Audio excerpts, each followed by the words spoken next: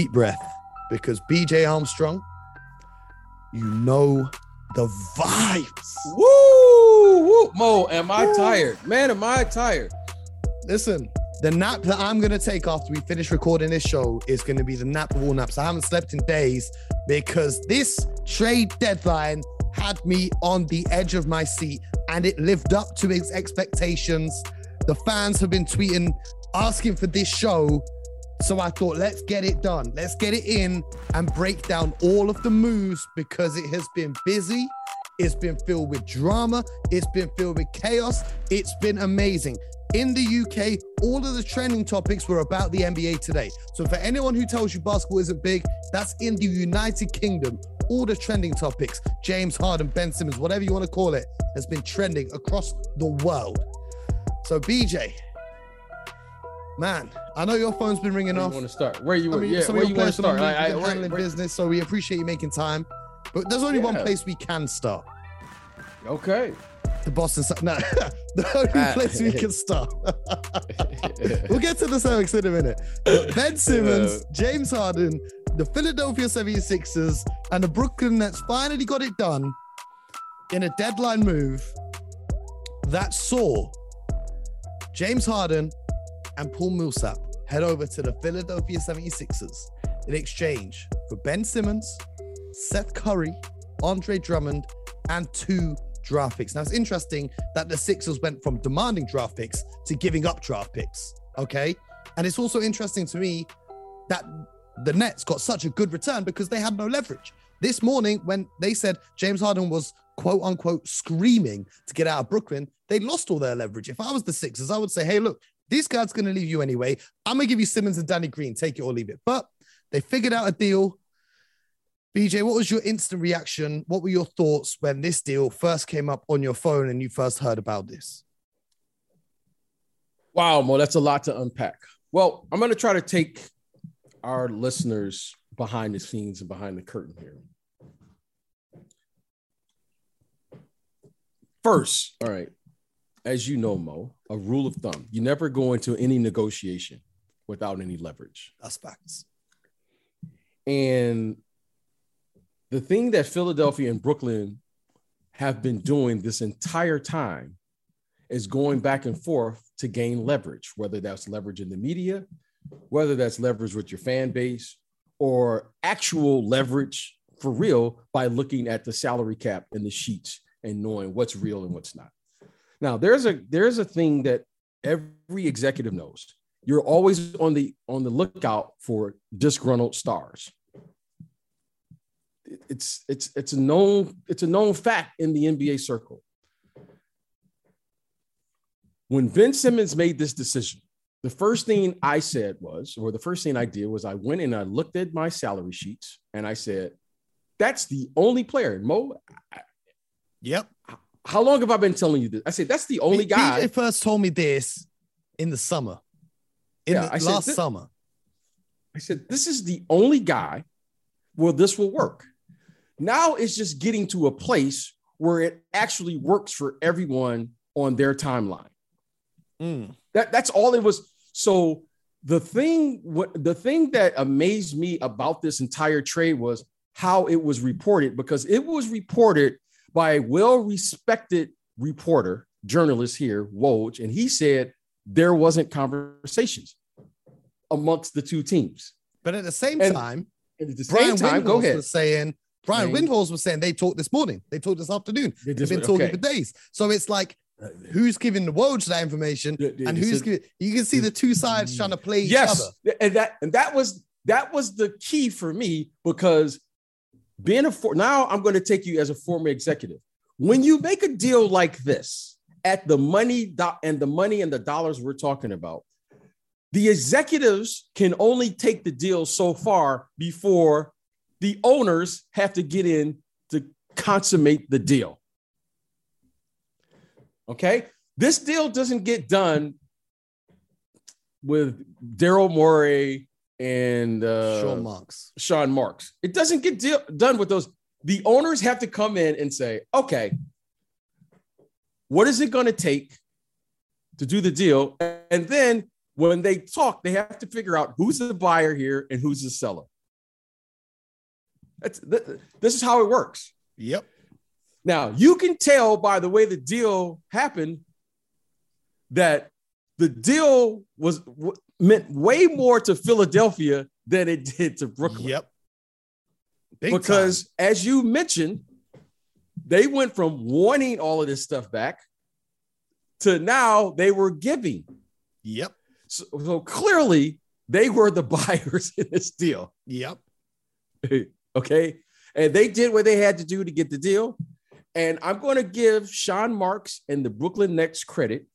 They did an excellent job of receiving what they believe to be fair compensation for this player under duress, because that was a very difficult thing to do if you were the Brooklyn Nets. Yeah. And when you look at it on paper, okay, when you look at it on paper, they received, talking about Brooklyn, Ben Simmons, Seth Curry, Andre Drummond, and 2 first-round picks. Let's just take it deeper than that for a sec. They received a top 5 defender in the NBA in Ben Simmons.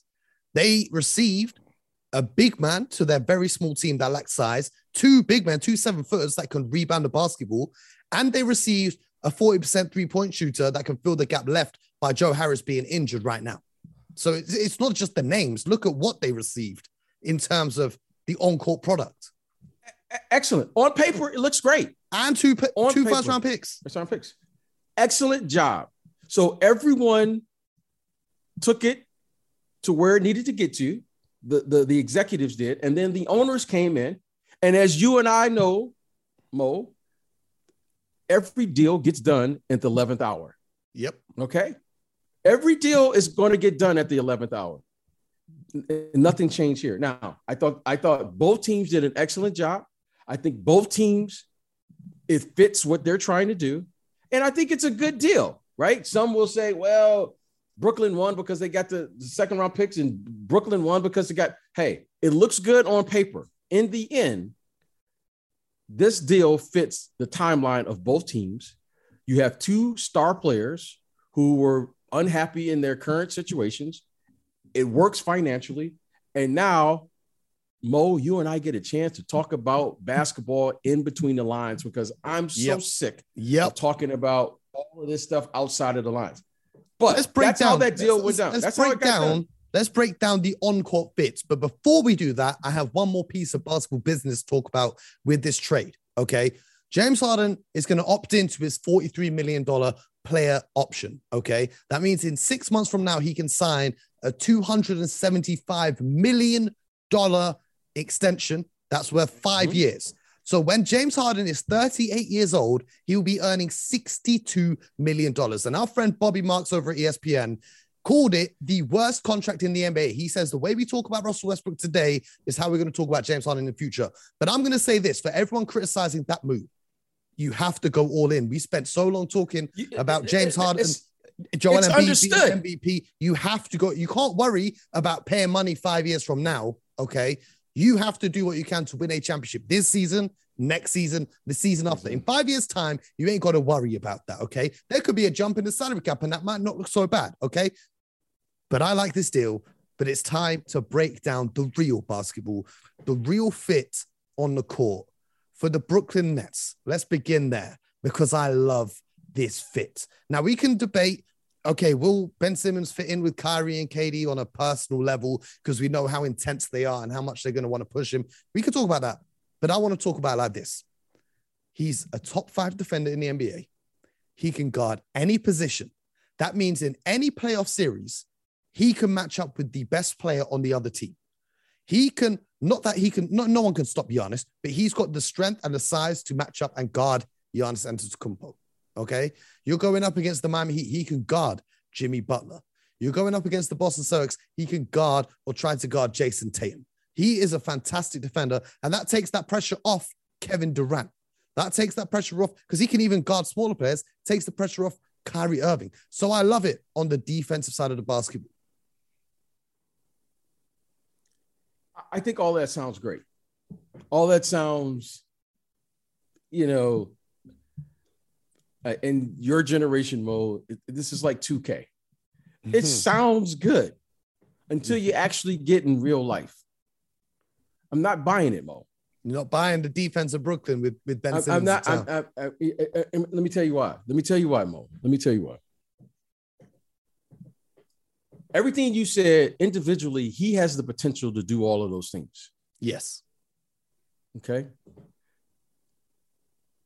Individually, he is a terrific defensive player. No denying that. But if you're going to be terrific as an individual defensive player, that means if you're going to win, because Brooklyn now, they aren't doing this deal to just get to the first or second round. They have to be a terrific team that defends. Rudy Gobert is a prime example. He is the best, one of the best, if not the best individual defensive player in the league. Yep. But every year when we get to the playoffs, we can isolate this individual defender and we can put him in uncomfortable positions because the other four guys can't defend. You can run in this league in the regular season mode, but you can't hide once we get to the playoffs. I hear it.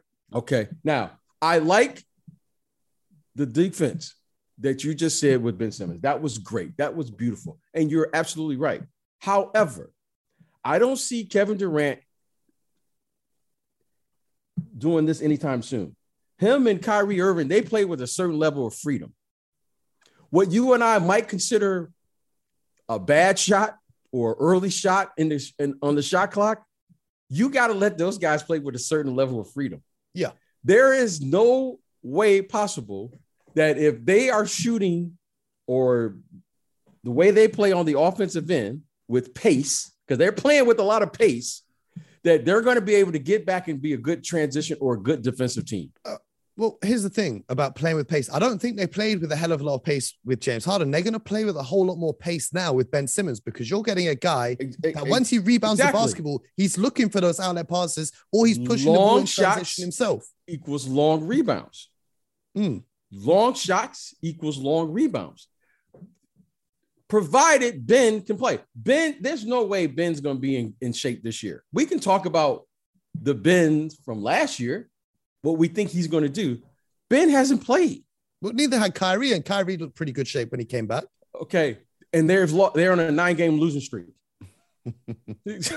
No, Mo, okay. at some point here, okay, they're on a 9-game losing streak. Okay, currently. It's going to take some time. It's going to take some time for him. Did he score 20 points? Okay, he scored 20 points. They're on a 9-game losing streak right now. Okay, but maybe not in the immediate first few games. Once he does get back in shape, once he does get back into condition, we talked about the defense. Let's talk about the offense. There's a whole lot less pressure on him now because he's not a number 2 option. He's not the second superstar in the team. He's a third. He wasn't the number 2 option there last year. He wasn't the number 2 option there the year before. When is it? When do we start playing and asking Ben Simmons to carry the team on the offensive end? The fans viewed him as the number 2 guy in Philadelphia. The debate was, is it the Simmons team or is this Embiid's team? Here in Brooklyn, the role is defined. Okay. It's not. All right. You can talk about this, but the fans are the whole reason he wanted to leave Philly because he didn't want to be booed. He didn't want the criticism. He didn't want the media criticism. That's the thing. We could talk about all the other stuff like we discussed yesterday, okay? But Ben Simmons, he is one player who does take into account what the fans think. Whereas now in Brooklyn, the roles are defined. This is Kevin Durant's team. And if it's not KD, it's Kyrie Irving. So his role in the offense is going to be very simple. He's going to push the ball in transition. He's going to fire the outlet passes or push the ball himself. And then in the half-court sets, I want you to remember when we were breaking down those games in the playoffs, the Brooklyn games, and we saw Bruce Brown absolutely going off one game in the pick and roll with KD as the roll man when he was hitting all those little floaters on the short roll. That's going to be a 7-foot Ben Simmons now. So now when they use Ben Simmons as a screener in a pick and roll, he's playing like a big man. So he only has to finish around the bucket or he can pass out a short roll. Moreover, when they double team Kevin Durant or when they double team Kyrie Irving and they pass the ball off to Ben Simmons, he's working with a numbers advantage. So it's going to be a 4-on-3. So he's got passing options or he can go and run downhill and attack the paint himself without having to worry about Joel Embiid being inside the paint to clog the lane. I like the fit. I think it's a much better fit for him. And I do think that it can work out. I sounds good on paper. I'm not going to argue. All of this sounds great. Like, okay, we can crown them the paper champions, Mo. I will crown them right now, the champions on paper. It sounds good. You can hit him on the short roll. He's a bigger version of Bruce Bowen or Bruce Brown, whoever. That sounds good. At what point is he going to get on the floor and start playing? Well, I don't care who you are. It's going to take more than 30 games for you to get in shape. Okay? So you're saying I don't care. You're saying this season is a write-off for Brooklyn. Absolutely. If it's not a write-off, why play? Just everyone should just not come back to after the All-Star weekend. If it's that easy and that simple, everyone should just sit out to after All-Star weekend and then play after that. Why are we playing the game? Okay. Well, here's the thing. I'm not mad at that because adding Ben Simmons extends the championship window of this Brooklyn Nets team for a much longer time had the trade not happened, because otherwise they would have had to go all in with James Harden this year, and then who knows what would have happened in the summer. So I think that their championship window has now been extended. But let's talk about the Philadelphia 76ers fit now.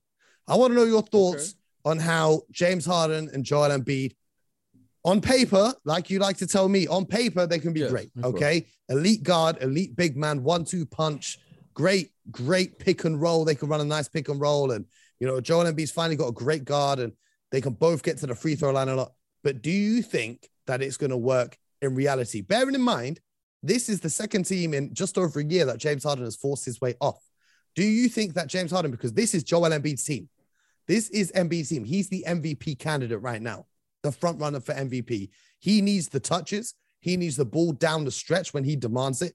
Do you think James Harden is going to fit in to that secondary role and accept that this is Joel Embiid's team? Or do you think Joel Embiid will make an adjustment to accommodate for James Harden? Great players always find a way to play. Okay. Joel Embiid now is a top 3 player in the NBA. Without question. If you said Joel Embiid, in my opinion, was the MVP, I'm not mad. I you can't be mad. He is without question the most dominant interior player right now in the league. Okay. And that's saying a lot because Jokic won the MVP last year. Mm-hmm. And my man Giannis. Okay. But Joel Embiid. G unit. Yeah, unit. Yeah. And that G stand for grown man. Giannis is a grown man now. But Joel Embiid is a true big in every sense of the word. Now, let me tell you something here. We can talk about all the offense, and James Harden scored 30 points a game, the game MVP, all of those things. This is a league, Mo. What have you done for me lately? Mm-hmm. Okay. Now, let me tell you something, Mo, about winning. We can talk about the offense because that's fun to talk about, and everyone wants to talk about short roll, mid roll, this guy step back, screen roll, who can stop these guys. Mo, what wins in this league is on the other side of the ball. Yes. Now, Joel Embiid, as much as we want to talk about what he is on the offensive side, he's a monster. Let me give you a little secret about him. If Joel Embiid really set his focus, he is without question the defensive player of the year too. Yep. He's a monster on the defensive end. At some point, he will be the defensive player of the year. And Mo, I have to say this, and he would say this, as he gets in better shape, he can begin to give you the multiple efforts. Joel Embiid is as good on the defensive side of the ball as Akeem Olajuwon. He's got one problem. He's not in the. Not yet. Not yet. He's got one problem. Shot blocker of all time. Not yet. Joel Embiid is bigger. He's just as quick. Reactions and all of that. He got the ability to recover, speed, quickness. Joel Embiid is just as good as Akeem Olajuwon. Man, listen.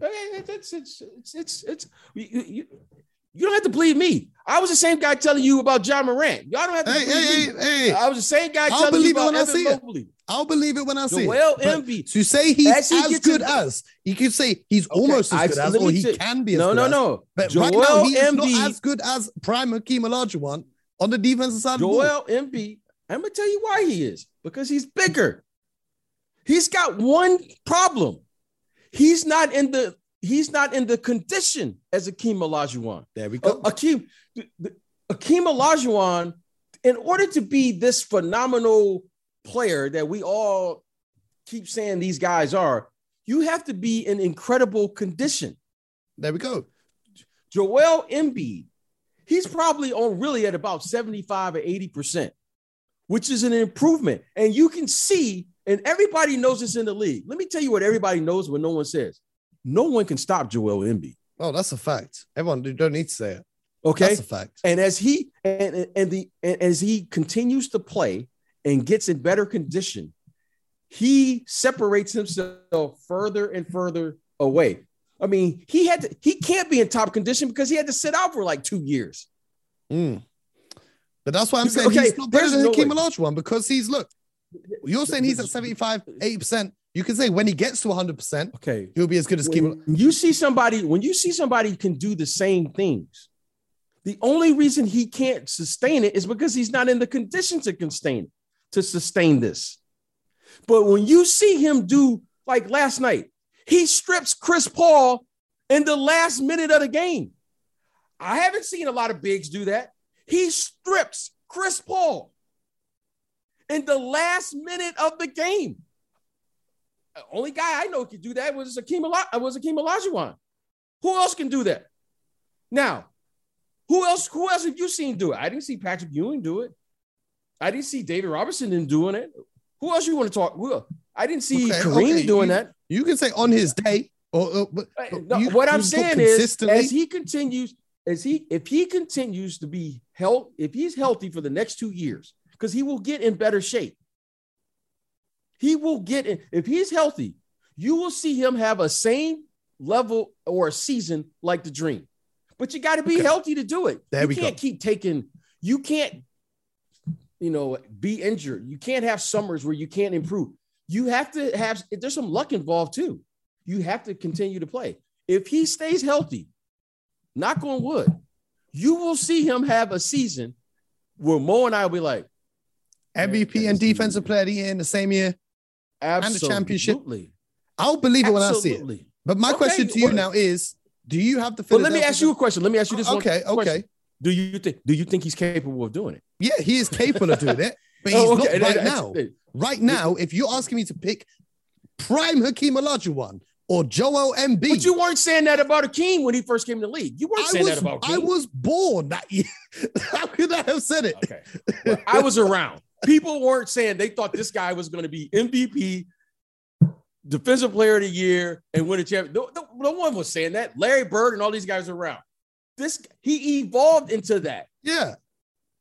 Okay, but we're not comparing his rookie season to Embiid this season. We're comparing their primes. And right now, I'm picking Hakeem Olajuwon's prime any day of the week over the current form of Joel Embiid. Do I think he can be better when he gets in shape? Yeah, of course, because he can do more things. He can shoot the ball from the outside. The way the game's going, he can be better. But right now, if I had to pick between the two, there's no way I'm picking this season's Joel Embiid over prime Hakeem Olajuwon. There's no way. If you say this season over the prime, Mo, that's not even a fair argument. But this is his prime season. This is his best season so far. So we take Hakeem's best season. Okay, I'm not going to. Okay, let's move. And we compare them. Let's move on with this. Do you think that now they've got James Harden, the Philadelphia 76ers can win the Eastern Conference? Of course, they can win the Eastern Conference. Do you think they will? No, because championship caliber teams, they make moves on the other side of the ball. What Milwaukee did. We're going to sit here. We're going to sit here so nicely. We're going to sit here and talk about all the offense of these other guys because it's fun to talk about. Oh, look, this is what Brooklyn, Kyrie, and okay, that's great. I was trying to set you up for my next point. I was trying to set you up for my next point because there was more. What Milwaukee did, but let's talk Milwaukee about it. did is the follow. Okay, Serge Ibaka, the shot blocker. Did is they address what all championship teams know. I don't care about scoring. If I don't score, Mo, and you don't score, the score is 0-0. That's a championship mentality. All of this screen roll. James Harden is not going to intimidate me on a screen roll if I'm Giannis and Serge Ibaka and Brook Lopez. No. That's not, I don't care. But what I know I have to do to win that game is I got to get a stop. Yep. I got to get a stop. Now, Serge Ibaka addressed their need. They need another rim protector because their key rim protector, Brook Lopez, is currently hurt. So they went out patiently, and addressed that need. And I'm going to tell you this here right now. I'm not going to wait till 2 weeks from now or 3. I don't know who else is going to be in the conference finals, but Milwaukee is going to be there. I hear it. So you can Brooklyn, Miami, Chicago, and Philadelphia. I don't know who else is going to be there, but I'm going to tell you this right now. Giannis and company will be there now because now they got a shot blocker. And I ain't even say they primary shot blocker because Giannis, we already know what he can do on the defensive end. Well, that's why they need these guys here because then say you are playing against a team with a great big, Joel Embiid. You can put these Brook Lopez or Serge Ibaka on them, and then Giannis comes and helps off the weak side and blocks that shot once it's going up. That's how the Milwaukee Bucks play their defense. I love that trade for the Milwaukee Bucks. Stop anybody in this league. I think that's the most underrated move of today, is because it happened early on. Every team in the league, every championship caliber team did the same thing. They addressed the other side of the ball. I'm saying underrated. I ain't heard no one talking about this except for us. Because they're not good. It's not the fun thing to talk about. Phoenix, they're the first or second best defensive team in the league. Milwaukee. And while we're talking about Phoenix, they made a trade today, which is fantastic. They went and reacquired Torey Craig, who missed the finals and stuff because he was injured. He went to sign in Indiana, but he's given them more wing depth. He can do what Jay Crowder does. You know, when I talked about the Suns on Sky Sports recently, and I said they need a little bit more depth in case someone gets injured. Now, if Bridges gets injured, if Crowder gets injured, they've got Torey Craig right there. I said today, we're going to have a rematch of those two in the finals, the Suns and the Bucks. I don't care about all the other stuff that's happened. Once those two made those moves, I tweeted out, because tonight they're playing each other, right? They're playing each other in Phoenix tonight. I said, here we're having a preview of the NBA Finals. But I want us to talk about the Eastern Conference again before we keep it moving. Miami Heat didn't do anything.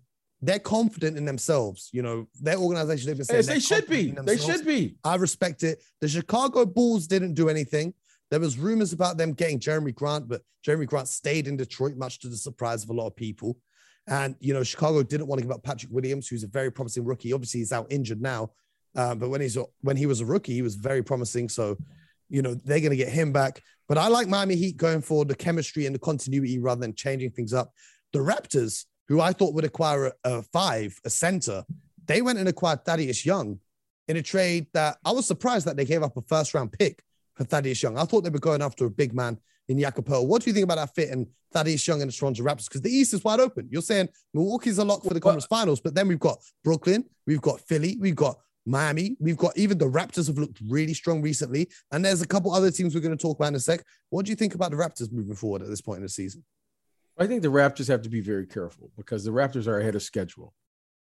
And when you get ahead of schedule, you have to exhibit patience because no one, myself included, I didn't think the Raptors would be this far along so soon. I didn't. I like Scotty Barnes. Did I think Scotty Barnes was going to be this impactful? He's not like a traditional rookie because he's a really good defensive player. Normally, you can see young players play on the offensive end, score some points, and then they will be behind on the defensive end. Well, this young man is playing a winning brand of basketball right out of the gate. He's a defensive player first and foremost, and then he knows how to pass and do all of those things, and then his shot is going to get better. I think what they're trying to do is to get players that can play and add depth to their team and have serviceable players. Because when you look at this Toronto team, the thing that really bothers me as I watch them, because they're winning, is how many minutes those guys are playing. Those guys are playing like 35, 38, they played 40 some minutes. overtime games. They played like 47 minutes and then 48 minutes the next game. Yes. So I think Masai knows this. He's happy with where they're at, but you got to get those guys off the floor because now they're starting to play too many minutes. And I think the coaching staff there, Coach Nurse, he knows it. You know, you don't want to end up Masai knows it. Look at what happened to RJ Barrett the other night. He was playing extra minutes late in the game and picked up. That was horrible to see. So I think that's what they're trying to do. Thaddeus Young is a pro. He will not get in the way or the progress of his current players. And I don't think he's coming there to looking to start. So again, Masai just seems like he just knows what to do. You know what I mean? I'll give you this challenge. Name one bad trade Masai Ujiri has ever made. Because I was thinking about this the other day, and I really struggled to think about a trade that he's ever gone wrong for him. He is too good at what he does. As a fan of a team in the Eastern Conference, I hate how good he is at putting off trades. But he's excellent at what he does. Having said that, today, BJ, on the trade deadline, I was celebrating. I was here. I jumped out of my seat and I was dancing around my room, bust out a little tutu skank for them because, ladies and gentlemen, Enes Freedom Kanter is no longer on the Boston Celtics. Gone are the days of watching him getting cooked completely and utterly. He's off the team. It has been a blessing. And the Celtics and GM Brad Stevens surprised me with how well they did. I was actually shocked at how well they did. Not only did they get under the luxury tax, which was their objective, they got the steal of the trade deadline. I don't know how much San Antonio Spurs you've watched this season or last season, BJ, but Derrick White. I could not believe that the Celtics got Derrick White. Now, if you don't watch a lot of Spurs games, Derrick White is a fantastic defender. The backcourt of Marcus Smart and Derrick White, that is going to be mean. They're going to pick guys up and harass them for the full 48 minutes. You don't want to play against those guys. You know, I can't believe that the Celtics got Derrick White. Fantastic player. He's on a rookie extension contract, so it's not too much to pay. They traded, Josh Richardson in exchange for him. And then they also traded Dennis Schroeder over to the Houston Rockets to bring back Daniel Theis, a player who knows the system, a player who knows the team. I think that was for them. Yeah, fantastic. He knows how to play with Tatum and Brown very well. But I want to talk about Derrick White, okay? Because he's had a little dip in his shooting this year, but I saw some numbers that really made me smile. Not only is he a 48% shooter from the corner three ball last season, but Derrick White is, a 32.3% catch and shoot scorer this year. But last season, because obviously the Spurs haven't been great this season, last season he was 37% on 5 attempts per game. But here's one thing that happens to role players in Boston. Josh Richardson, who was traded for, he was shooting 32% on the catch and shoot threes. But when he was in Boston, that number went up to 80%. When Evan Fournier was on the Magic, he was shooting 36%. When he came to Boston, he went to 55%. So if we can get Derrick White shooting three ball at a 40% clip, scary hours, because the defense the Celtics are playing right now, I don't know if you've been watching it, BJ, the defense has been amazing. And you talk about it all the time. Defense wins. So now we're looking at it. If they can keep playing like this, they've got a point guard now in Derrick White. So Marcus Smart has been assisting his guys and moving the ball perfectly. Tatum and Brown have been making a concerted effort to make more plays for their teammates, keep the ball moving rather than isolate. They've been playing lockdown defense. I think they're the 4th best defense in the league now. They've been so good over the last 2 weeks that it's bumped them up for the whole season. We've got 2 killers who can isolate down the stretch in playoff games. We've got an excellent defense. Time Lord protecting the bucket. Theis, Horford, you can bring them off the bench now. I'm loving what I'm seeing. And I think we're trending. I don't want to speak too soon, but the Boston Celtics are trending in an upwards direction. BJ, what do you make of the state of the Celtics? Well, you're feeling good right now, and you should. I mean, that was a nice pickup. I've been feeling bad for the whole season, so I'm going to celebrate today. You know what I always appreciate, Mo? I always appreciate this is they are salary cap moves, transactional moves, salary dumps. Yep. And then there are basketball moves. And you know what I love about the Celtics? They made a nice basketball move. Daniel Theis is a nice move. Derrick White, that's a nice move. It fits financially, but more importantly, those guys are good basketball players and they can help them as they continue on this journey of what ultimately, what you want to do there in Boston. So I think it was I thought it was, how do I want to term this? I thought these were very responsible trades because those guys worked. They identified the players. They identified financially. It's kind of like when you're shopping, you know what? You want to maximize the budget which you set for yourself. Well, you know what? They get an A+. It looks good, sounds good. It helps the team. It fits what they're doing financially. The owners are happy. The fans should be happy. The players should be happy. And you know what? This could get them to advance past the first round. I like Boston. I like what they're doing. Now, I love it. They're playing what I like, Mo, and what I've said here, and I'll continue to say it. I know those two guys can score. I'm not concerned about that. What I like about the Celtics, which isn't the most exciting thing to say. I love the fact that they are playing on the other side of the ball. Mm-hmm. And because they're playing on the other side of the ball, now we're talking about winning. Yes. Okay. You see the smile on my face. Yeah. You can't to score, especially in today's game. I'm not really impressed because you can't touch the guys. Everyone's playing with pace, space. You shoot these ill-advised threes. Everyone's playing isolation basketball. I'm not really impressed. Not because I'm an old guy. It's just that scoring. If you saw this guy score 30 points against hand checking and all that, you're like, wow. I hear it. There's so many scorers now. Even if we look back 10 years ago, the amount of guys scoring over 30 points, the amount of guys that are averaging over 27 right now is triple the amount that was back in 2010, for example.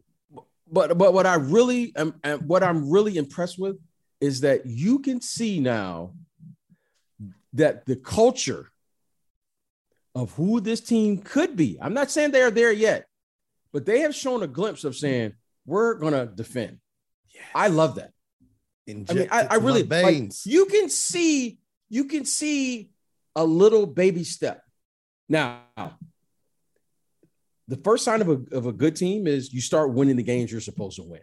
Mm-hmm. That's what they're doing now. Now I want to see what they're going to do when they play against the better teams in this league. Mm-hmm. I like what Boston has done. You got to give them an A+. I think they've done everything they could possibly do. They've identified the guys, all the scouts, all of the people should be happy. But now let's go play. And you're getting two other guys who I think are talented. I think they're tough, who could fit into this brand of basketball. And I think the Celtics now are beginning to get an identity, which is the first step. Yep. And Derrick White knows Ime Udoka from his time at the San Antonio Spurs. So excellent pickup. I love it. And you can tell that's a player then that the coach has had a conversation with the front office and said, I like this guy. Can we go and get him? Unlike certain other teams, we just heard about Tom Thibodeau didn't want the Knicks to trade for Cam Reddish and they still went and traded for him anyway. So we got to talk about one more big trade and then we'll break down into a few other things. The other big trade that happened today was the Dallas Mavericks trading Kristaps Porzingis for Spencer Dinwiddie, and because it's compulsory for the Mavericks organization to have a big European big man on their team, Davis Bertans. I don't know what it is with these Latvian guys that they love and these Eastern European guys, but they went and got Davis Bertans. And for me, Davis Bertans has been one of the worst players in the NBA this season.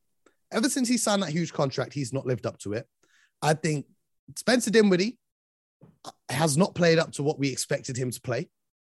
And adding them to this team, it was confusing to me until I looked at the numbers. We could talk about the basketball fit, but I want to talk about the numbers first because they've essentially traded Kristaps Porzingis' huge bad contract, the $36 million or whatever he's owed, for two smaller, but also bad contracts, 17 mil and 18 mil each. Okay. But the reason they've done this is because they think it'll be easier to move either one of these guys. Because let's say Davis Bertans comes in and now his 3-point shooting is back because he looks good playing alongside Luka Doncic, who can find him for easy looks. Let's say he starts scoring 3 balls again. They could trade him off to another team. Spencer Dinwiddie comes in, you could play him in the 6-man role, and he's good insurance if Jalen Brunson leaves. Say he looks good, you could trade him. Because then in 2023 to 2024, the Mavericks are going to have maximum cap room to pair a superstar with Luka Doncic, who is only 22 years old. So I think the Mavericks have realized they ain't winning nothing this year or next year. But 23-24, if they can recruit someone to come and play with Luka Doncic, Kristaps Porzingis would be eligible for his player option that year, which is 36 mil. They've taken that off the table. They said, we're going to clear this cap room. So I'm looking for them to trade Bertans and Dinwiddie over the next 2 seasons. But I like what they've done from a financial sense. From a basketball sense, I think they've got worse this season, though. What's your take on that move? Well, I have to give Dallas front office credit because, I think this deal was done with the following. First, they have to address the elephant in the room for next year in this, summer for free agency with Brunson. Jalen Brunson is going to be a free agent. Mm-hmm.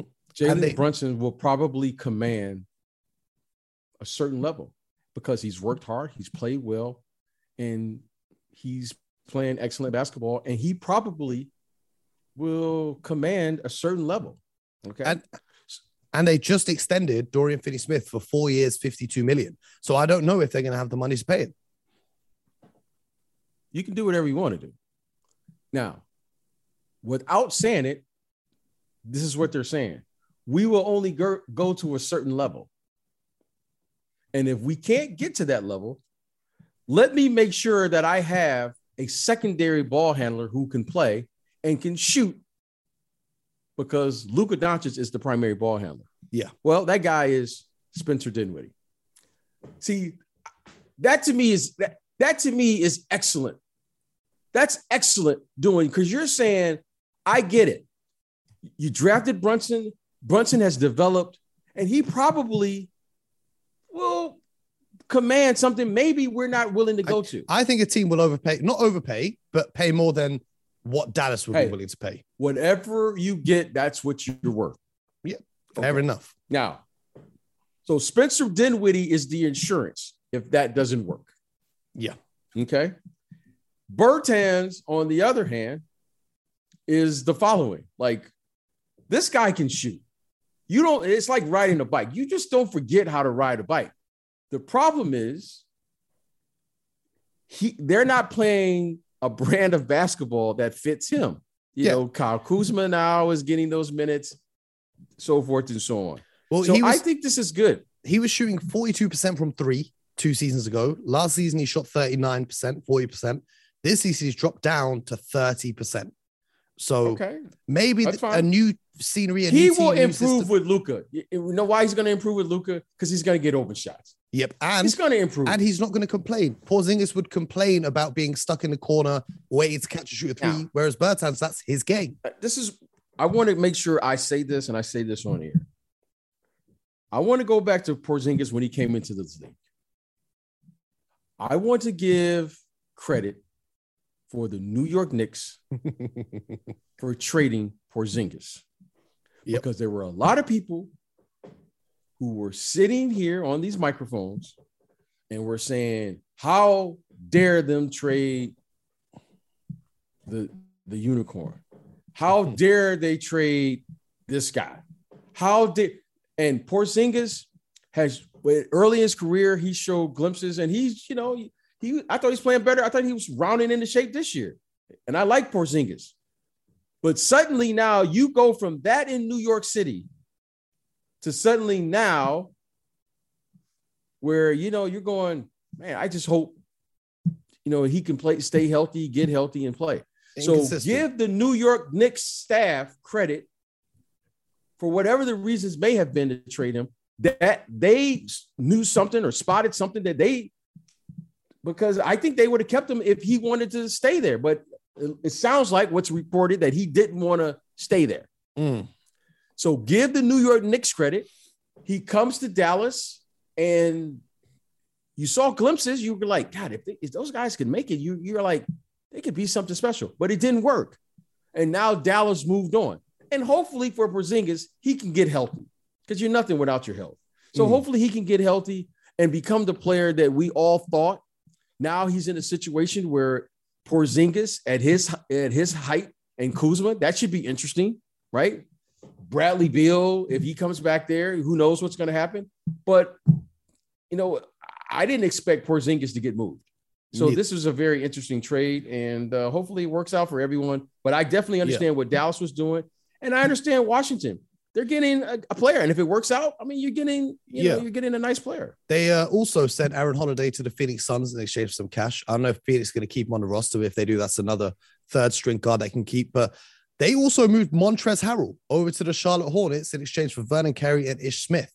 What do you make of that? Because I'm not sure about the fit of Montrez in Charlotte. I like it. I really like Montrez there. I really, really like Montrez. And here's why. If you watch the Charlotte Hornets play, they have no interior threats whatsoever on both sides of the ball. No disrespect to anyone that's currently. They have no interior threats. Now, Montrez can catch alley-oops. Montrez can score. And then that will free up LaMelo. That will free up Miles. Yeah. Because they get out, they have. I just thought they'd go for someone more defensive, though. Because Montrez isn't really. He really isn't what? I don't think he's an elite defender. How many elite defenders are there at the five? I don't know, but some level of rim protection because he's undersized at that five position. Okay, give me a name. If I was the Charlotte Hornets, I would have been looking at trying to get Miles Turner, or I would have been looking at even Rashawn Holmes. I think is a better defender than Montrezl Harrell. Okay, so if you're asking me again, let's do the trades. You look at the basketball part component. You look at the financial component. Montrezl Harrell is on a nice deal. I think he's on a mid-level deal. You're going to get nice production at the money that you're playing with. I don't think you're going to find too much better at that number. I don't think you're going to find too much. You're not going to get. Montrez is a man down there on that box. He may not be a rim protector, but let me tell you something. No one's bullying Montrezl Harrell. I feel you. Okay. But for the similar money as Rashawn Holmes. Okay. Montrez is a better offensive player because your best player can deliver the ball with the best of them. Yeah. I like Holmes. Montrez is capable of doing a 20-15 in the playoffs. I don't know that about. I hear it. I hear it. You follow what I'm saying? No, I hear you. And you can throw the ball to him, and he can score a little bit. Yeah, he can go get you a bucket. We've seen him do that when he was with the Lakers. I think this fits their team. Clippers, not the Lakers. Yeah. That wasn't a good season. The Clippers. He can score the ball down there a little bit. Yeah, I like his toughness though. I do like the toughness and that's what you took the words out of my mouth. He gives them toughness because LaMelo's not a tough guy. Gordon Hayward is definitely not a tough guy. Miles Bridges is a bit of a dog. I like Miles Bridges, but I like what Trez will bring to that locker room. I think that's a good move for them. I think it's a good trade for them, and I think it fits financially where they are. He's got 1 year left at $9 million. He's got 1 year left, so they can reevaluate that. See, but I love it, and he's a serviceable player. When I say serviceable, he is in the rotation of the majority of the. I want to say every team in the league. He will find a way to the court. I don't care what team he's playing for. Yeah. So one more deal that we got to talk about is we've already spoken about the Milwaukee element of this, Serge Ibaka, but it was part of a 4-team deal that saw the Sacramento Kings get DiVincenzo, Josh Jackson, and Trey Lyles. The Clippers got Rodney Hood and Shemi Ojeleye, and the Detroit Pistons received Marvin Bagley. I like that for Detroit because they want to see what Marvin Bagley can offer them outside of Sacramento. Was that just not a good fit? Because he was drafted, in the lottery quite high up. Can he show off the potential that got him there? Gives Kate Cunningham a lob threat to play with. play with that, elite point guard might help the game for him. For the Clippers, they're just making money moves with Rodney Hood and Shane Ojale. But for the Kings, BJ, I love this trade for the Kings. Adding Donte DiVincenzo, having even aside from this trade, let's look at what they've done in totality over the last 2 days because they made 2 trades. They got rid of Tyrese Halliburton, Buddy Hield, Marvin Bagley, Tristan Thompson, and no first-round picks. In exchange, they received Domantas Sabonis, Donte DiVincenzo, Justin Holiday, Trey Lyles, Jeremy Lamb, and Josh Jackson. They are now a completely different team. That's 1, 2, 3, 4, 5, 6, 7 guys. They're a completely different team now. I think they can really challenge for those playing spots. And really and truly, I wouldn't be surprised if they won 1 or 2 of those games. Just listening to you, it's great because, again, they made terrific basketball moves. Yes. I watched the game last night. Hopefully my good friend Jack was watching the game last night. Yep. You should have seen the way he celebrated. You have to excuse the cruisiness. He texted in the morning. He said he had a Sabona watching the game for Sabonis. Hey, so you know what? That's how happy he was. Sabonis was great. I know it's only 1 game, but you can see the potential. You can see, Sabonis and Fox, they can play together. That 2-man game was nice. Harrison Barnes, because Sabonis is a very underrated passer as a big. I think he had 5 or 6 assists last night. He's an excellent passer and playmaker. So I like the fact he could rebound the ball, dribble it out a little bit. So what you're seeing is the following. They're adding talent, depth. You hear me say this all the time. You have to have depth in this league. Okay. Jeremy Lamb, nice pickup. Holiday, nice pickup. Josh Jackson, nice pickup. You got this kid, Donte DiVincenzo. How you pronounce it? DiVincenzo, nice pickup. Trey Lyles, nice pickup. Now they're starting to have players. You're saying, okay, they have about 7, 8, 9 guys now who are legitimate NBA rotational players. I think the biggest beneficiary, and I said this before they even played 1 game with the trade, is De'Aaron Fox. I think he will shine. He will shine. Why? Because he's playing with the big who knows how to play. Mm-hmm. And I think this is an excellent move for the Kings. I think the Kings realistically should be anywhere from 6 to 10. I'm going to say something, and I want you to tell me if it's crazy. Right now, the Sacramento Kings are better than the Los Angeles Lakers. Is that crazy? Not crazy. No, that crazy? It's not crazy. Because it's not crazy. The Lakers made 0 moves. Okay, let's go back to 2018 when the LeBron James Cavs were struggling a little bit. They were 31-22, and Kobe Altman, the general manager, traded 6 players and a pick in 3 separate deals to completely overhaul the roster, and Cleveland made it back to the finals. Today, the Lakers have a worse record. They're 26-30, and their front office did absolutely nothing. Now, they don't have those mid-range, mid-level contracts that helped orchestrate those moves, but that's only because their front office did such a bad job in the summer, trading all of those mid-level guys for Russell Westbrook to the Washington Wizards. If they had not made that trade and they still had the Kuzmas and the Harrells and all these mid-level guys that had tradable contracts, they could have made some moves to improve this team, but they didn't. They're looking on the buyout market for guys that can help them. And will they find 1 or 2 gems because someone wants to come and play with LeBron and live in LA? Yeah, I think they could, but they should have made a move today. There was reports that they were discussing a trade with the Houston Rockets that would have involved Russell Westbrook, Talon Horton-Tucker, and the 2027 first-round pick, a pick which I think will be very valuable because in 5 years, I don't even know if the Lakers will still be good after LeBron is gone, okay, in exchange for John Wall and Christian Wood. I think that would have been an excellent trade for the Lakers, but they didn't do it. So the Lakers standing pat, do you think there's any way now that they can turn this season around? Listen,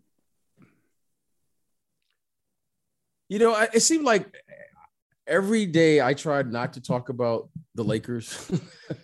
I talk about the Lakers. They don't even make a trade, and I'm talking about the Lakers. And this is the trade deadline. Mm-hmm. Listen, Mo, I'm going to go back to the beginning here.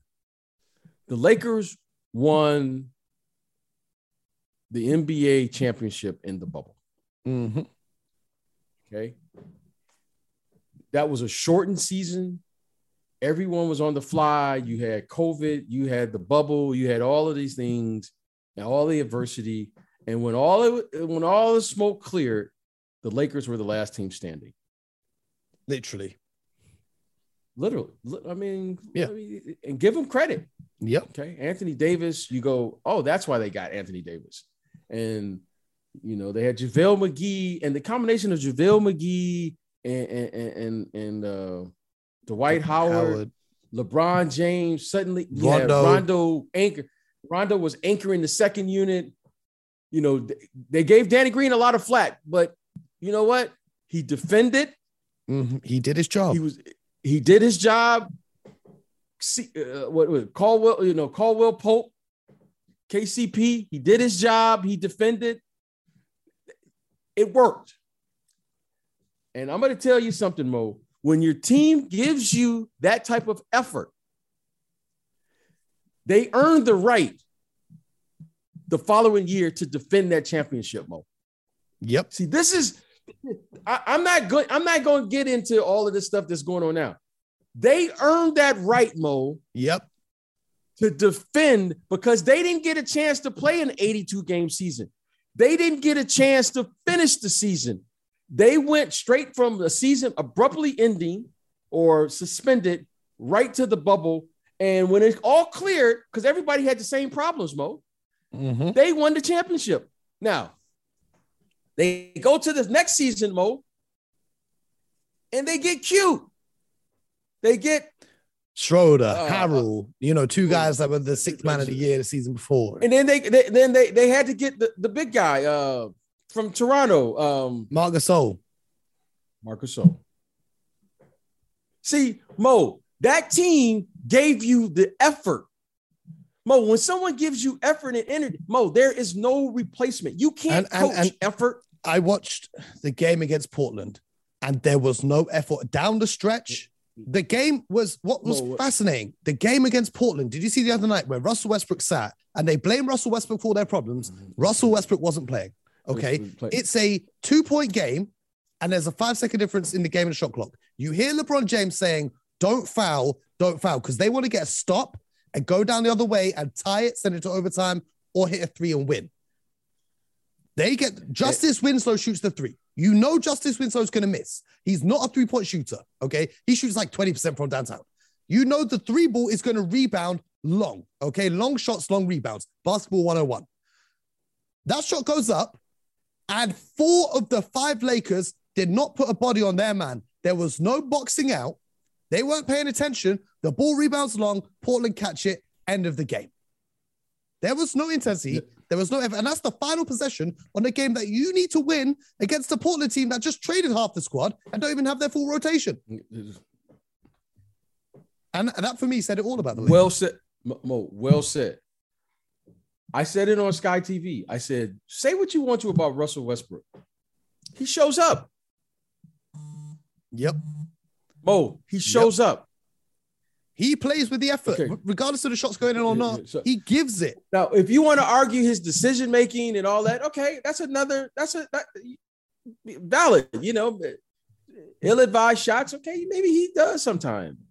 Decision making with the ball, maybe, but he shows up. Mm-hmm. He doesn't play last night. And Mo, I texted you last night. I said, now who are we gonna blame now? Mm-hmm. I texted that to you, Mo. Yep. Mo, I said, now who we gonna blame? Yep. So the problem, Mo, it's very obvious to me that when they won that championship, they changed the team and you changed the dynamic. They had a team that worked. When you find something that works in this league, Mo, you go with it. Yep. And they started tinkering. They with the exception of AD and LeBron, they started tinkering with everything else. Yep. And look at how it ended. They ended up bringing back Dwight Howard this season. They ended up bringing back Rondo this season, even though they went and traded him recently. Like exactly. And the Dwight Howard they brought back was not the same Dwight Howard that they had. Right. Because the team was different. The team was different. LeBron James, that season, he led the league in assists. You understand, Mo, when you find something that works, LeBron James that season led the team in assists. Why? Because they had what we call vertical players. Look at JaVale McGee right now. Mm-hmm. I was just about to say this. JaVale McGee, Golden State Warriors, 2 championships. Gets to the Lakers, wins the championship. Gets to the Phoenix Suns. This season, I'm thinking championship 2. Is JaVale McGee secretly the MVP of the NBA? The most valuable player. JaVale McGee is interesting in today's game. Why? But any big that does this, because they can do something that doesn't require you to run a play for. If you have a guard that can get in the paint, there's only one. The last line of defense is the big. Yep. You can't rotate to a 7-footer playing vertical basketball with a little guy. Yep. This is why Chris Paul and Devin Booker are, I mean, look, those guys are excellent anyway. But when you have vertical players, DeAndre Ayton, JaVale McGee, Bismack Biyombo, all of those guys can do what? They can catch the lob. Mm-hmm. Now, Rudy Gobert and all those other bigs, they have to make a decision. And what's the decision more times than not? He might miss the jump shot, but he more than likely 99% of the time, he going to make that alley-oop dunk. Yep. And you have to have bigs who can play vertical basketball, because guess what you're trying to do in the playoffs? You're just trying to score any way you can, Mo.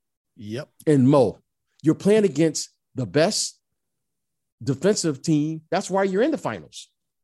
Yep. So it gets harder to score. But if you have a guy that can just catch an alley-oop because he can get to the lane, like Steph Curry or Devin Booker or Chris Paul, Mo, suddenly now that guy is of value. Do you realize every time Jrue Holiday goes to the basket, he didn't have to worry about anybody trying to block his shot? Why? Because no one's leaving Giannis. Yep. No one's going to leave Giannis. Mm-hmm. So Jrue Holiday scores. You know why he's scoring right now? Because that lane is wide open, Mo. And then to really make sure it's wide open, Brook Lopez is probably the only legit stretch 5 in the NBA. Oh, he shoots the ball at a great clip. Okay. So, Mo, that's a huge advantage for any guard. So are we saying it's going to be a Suns Bucks? Because now the trade deadline's over. We've seen everyone make their moves.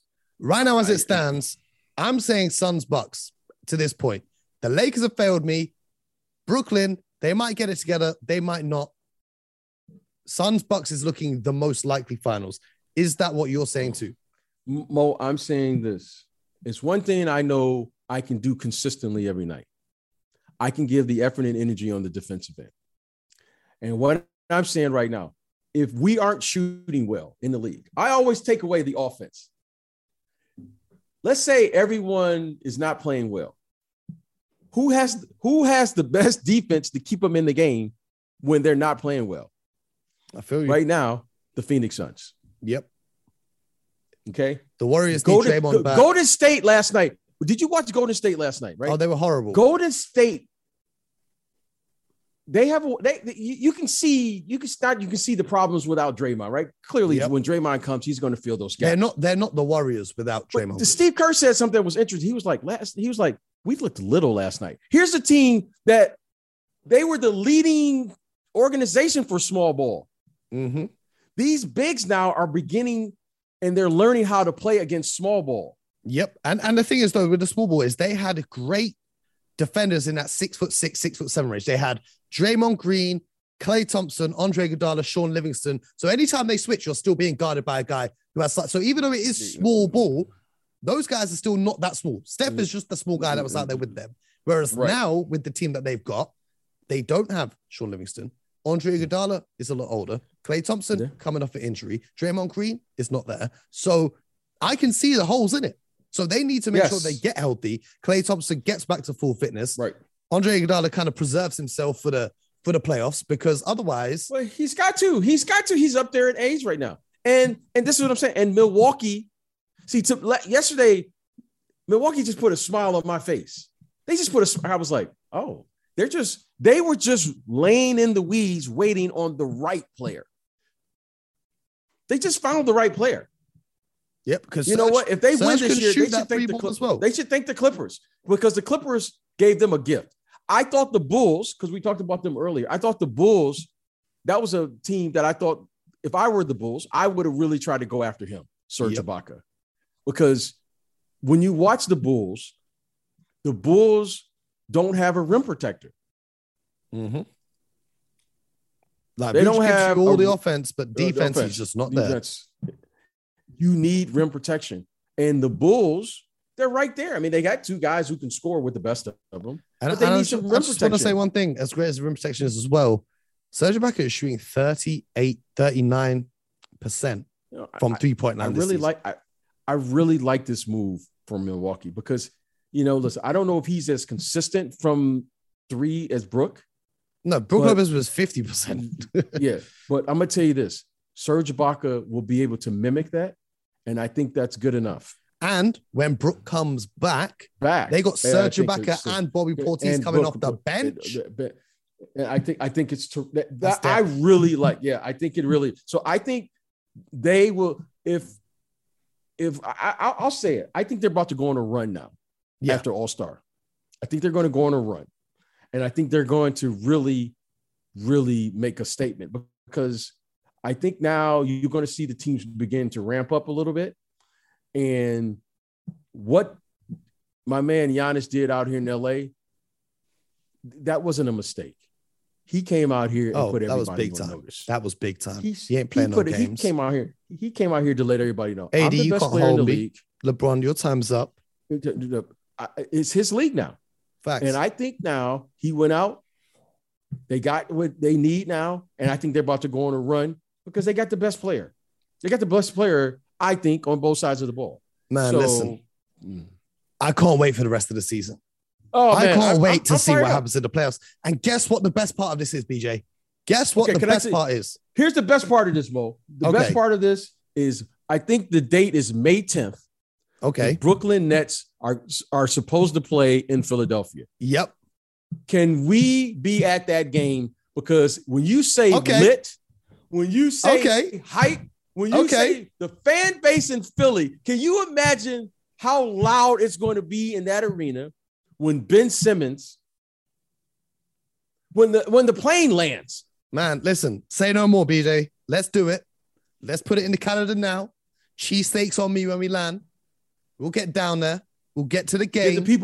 Let's give the people what they want. Live broadcast from the parking lot, because it's going to be so lit. But let me tell you the real best part of all of this. Okay. Until May the 10th, which is in, 3 months from now. Until May the 10th, until the playoffs, until the finals, until the championship trophy is listed. And even after that, throughout the summer and all, we're here every day. The best podcast in the world, if I do say so myself. Monday to Friday, every morning in your headphones, 3-time champion, BJ Armstrong, Mo Moonsey, we're rocking with you. You're rocking with the best. This has been a bumper episode, and we've got you up to speed with all of the trades that you need to know about. We want to hear from you.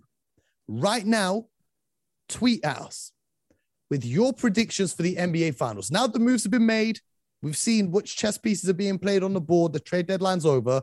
Tweet at us with your predictions, okay? Your predictions for the NBA Finals, and we'll review them when the finals begin, and we might get a couple of you on the show to discuss your picks with us. How does that sound, BJ? That sounds beautiful. I know I said May 10th. I meant March 10th. Even sooner. I'll see you next month. Mo, we got to be there. I'll tell you what. We got to make this happen. I'll tell you what. March the 13th. Is it March the 13th? We're going to be in March Boston 10th, for KG's retirement, so we can do both. March 10th, Nets at Sixers. Yep. And that game is talking live about on hype. Sky Sports Arena. Hey, say no more. We need to be Mo. We need to be doing that game. Okay. Watch along, live along. March 10th, we're going to be in Philly. March 13th, we're going to be in Boston as KG's jersey goes up into the rafters. And until then, we're still going to be rocking with you. All right? Visa approved. We're going to be out there. Okay? International Mo. Taking flight across the sea. BJ, I'll see you soon, my brother. Thank you for rocking with us for another episode. Thank you to all of our listeners. I saw all the love. I saw everyone asking for this episode. It's super long. We've just literally recorded this as soon as we could. After BJ got off the phone, with all these deals going on, he's got to take care of his players too. We recorded this as soon as we could for you guys. Hope you enjoyed it. If you did enjoy it, please do share with your friends. If you got any friends who like basketball, let them know they need to be listening to this. Leave us a review so we can keep growing this. And next week, we've got some exciting news for you guys. That's all I'm going to leave you with. Be ready for Monday. Enjoy your weekends. Enjoy the Super. Before we go, BJ, give me your Super Bowl prediction. Who's winning that? Oh, man. I got to go with the Rams. I live in LA. I'm going with the Rams. Is that Odell Beckham's team? Is that Odell Beckham's team? Yeah, that's Odell. Yeah, that's Odell. Yeah, that's his team. I'm going for the other squad. Joe Burrow. I love Odell Beckham Jr. because he's one of the only NFL players I know. But they told me the other team is like the Memphis Grizzlies. They said they're the underdogs, they're the young team, they're hungry. That's true. That's true. I'm going for the other teams. They're going to be on the Grizzly. I'm going for the Bengals. Is that what they call them? Yes. And the jerseys look hard. The green, the orange and the black jersey, I think it looks hard. So anyway, enjoy your Super Bowl Sunday. Enjoy your NBA Sundays, NBA Saturdays. We're going to be rocking with you on Monday with a very, very special episode. So do not miss Monday's show. And until next time, get buckets.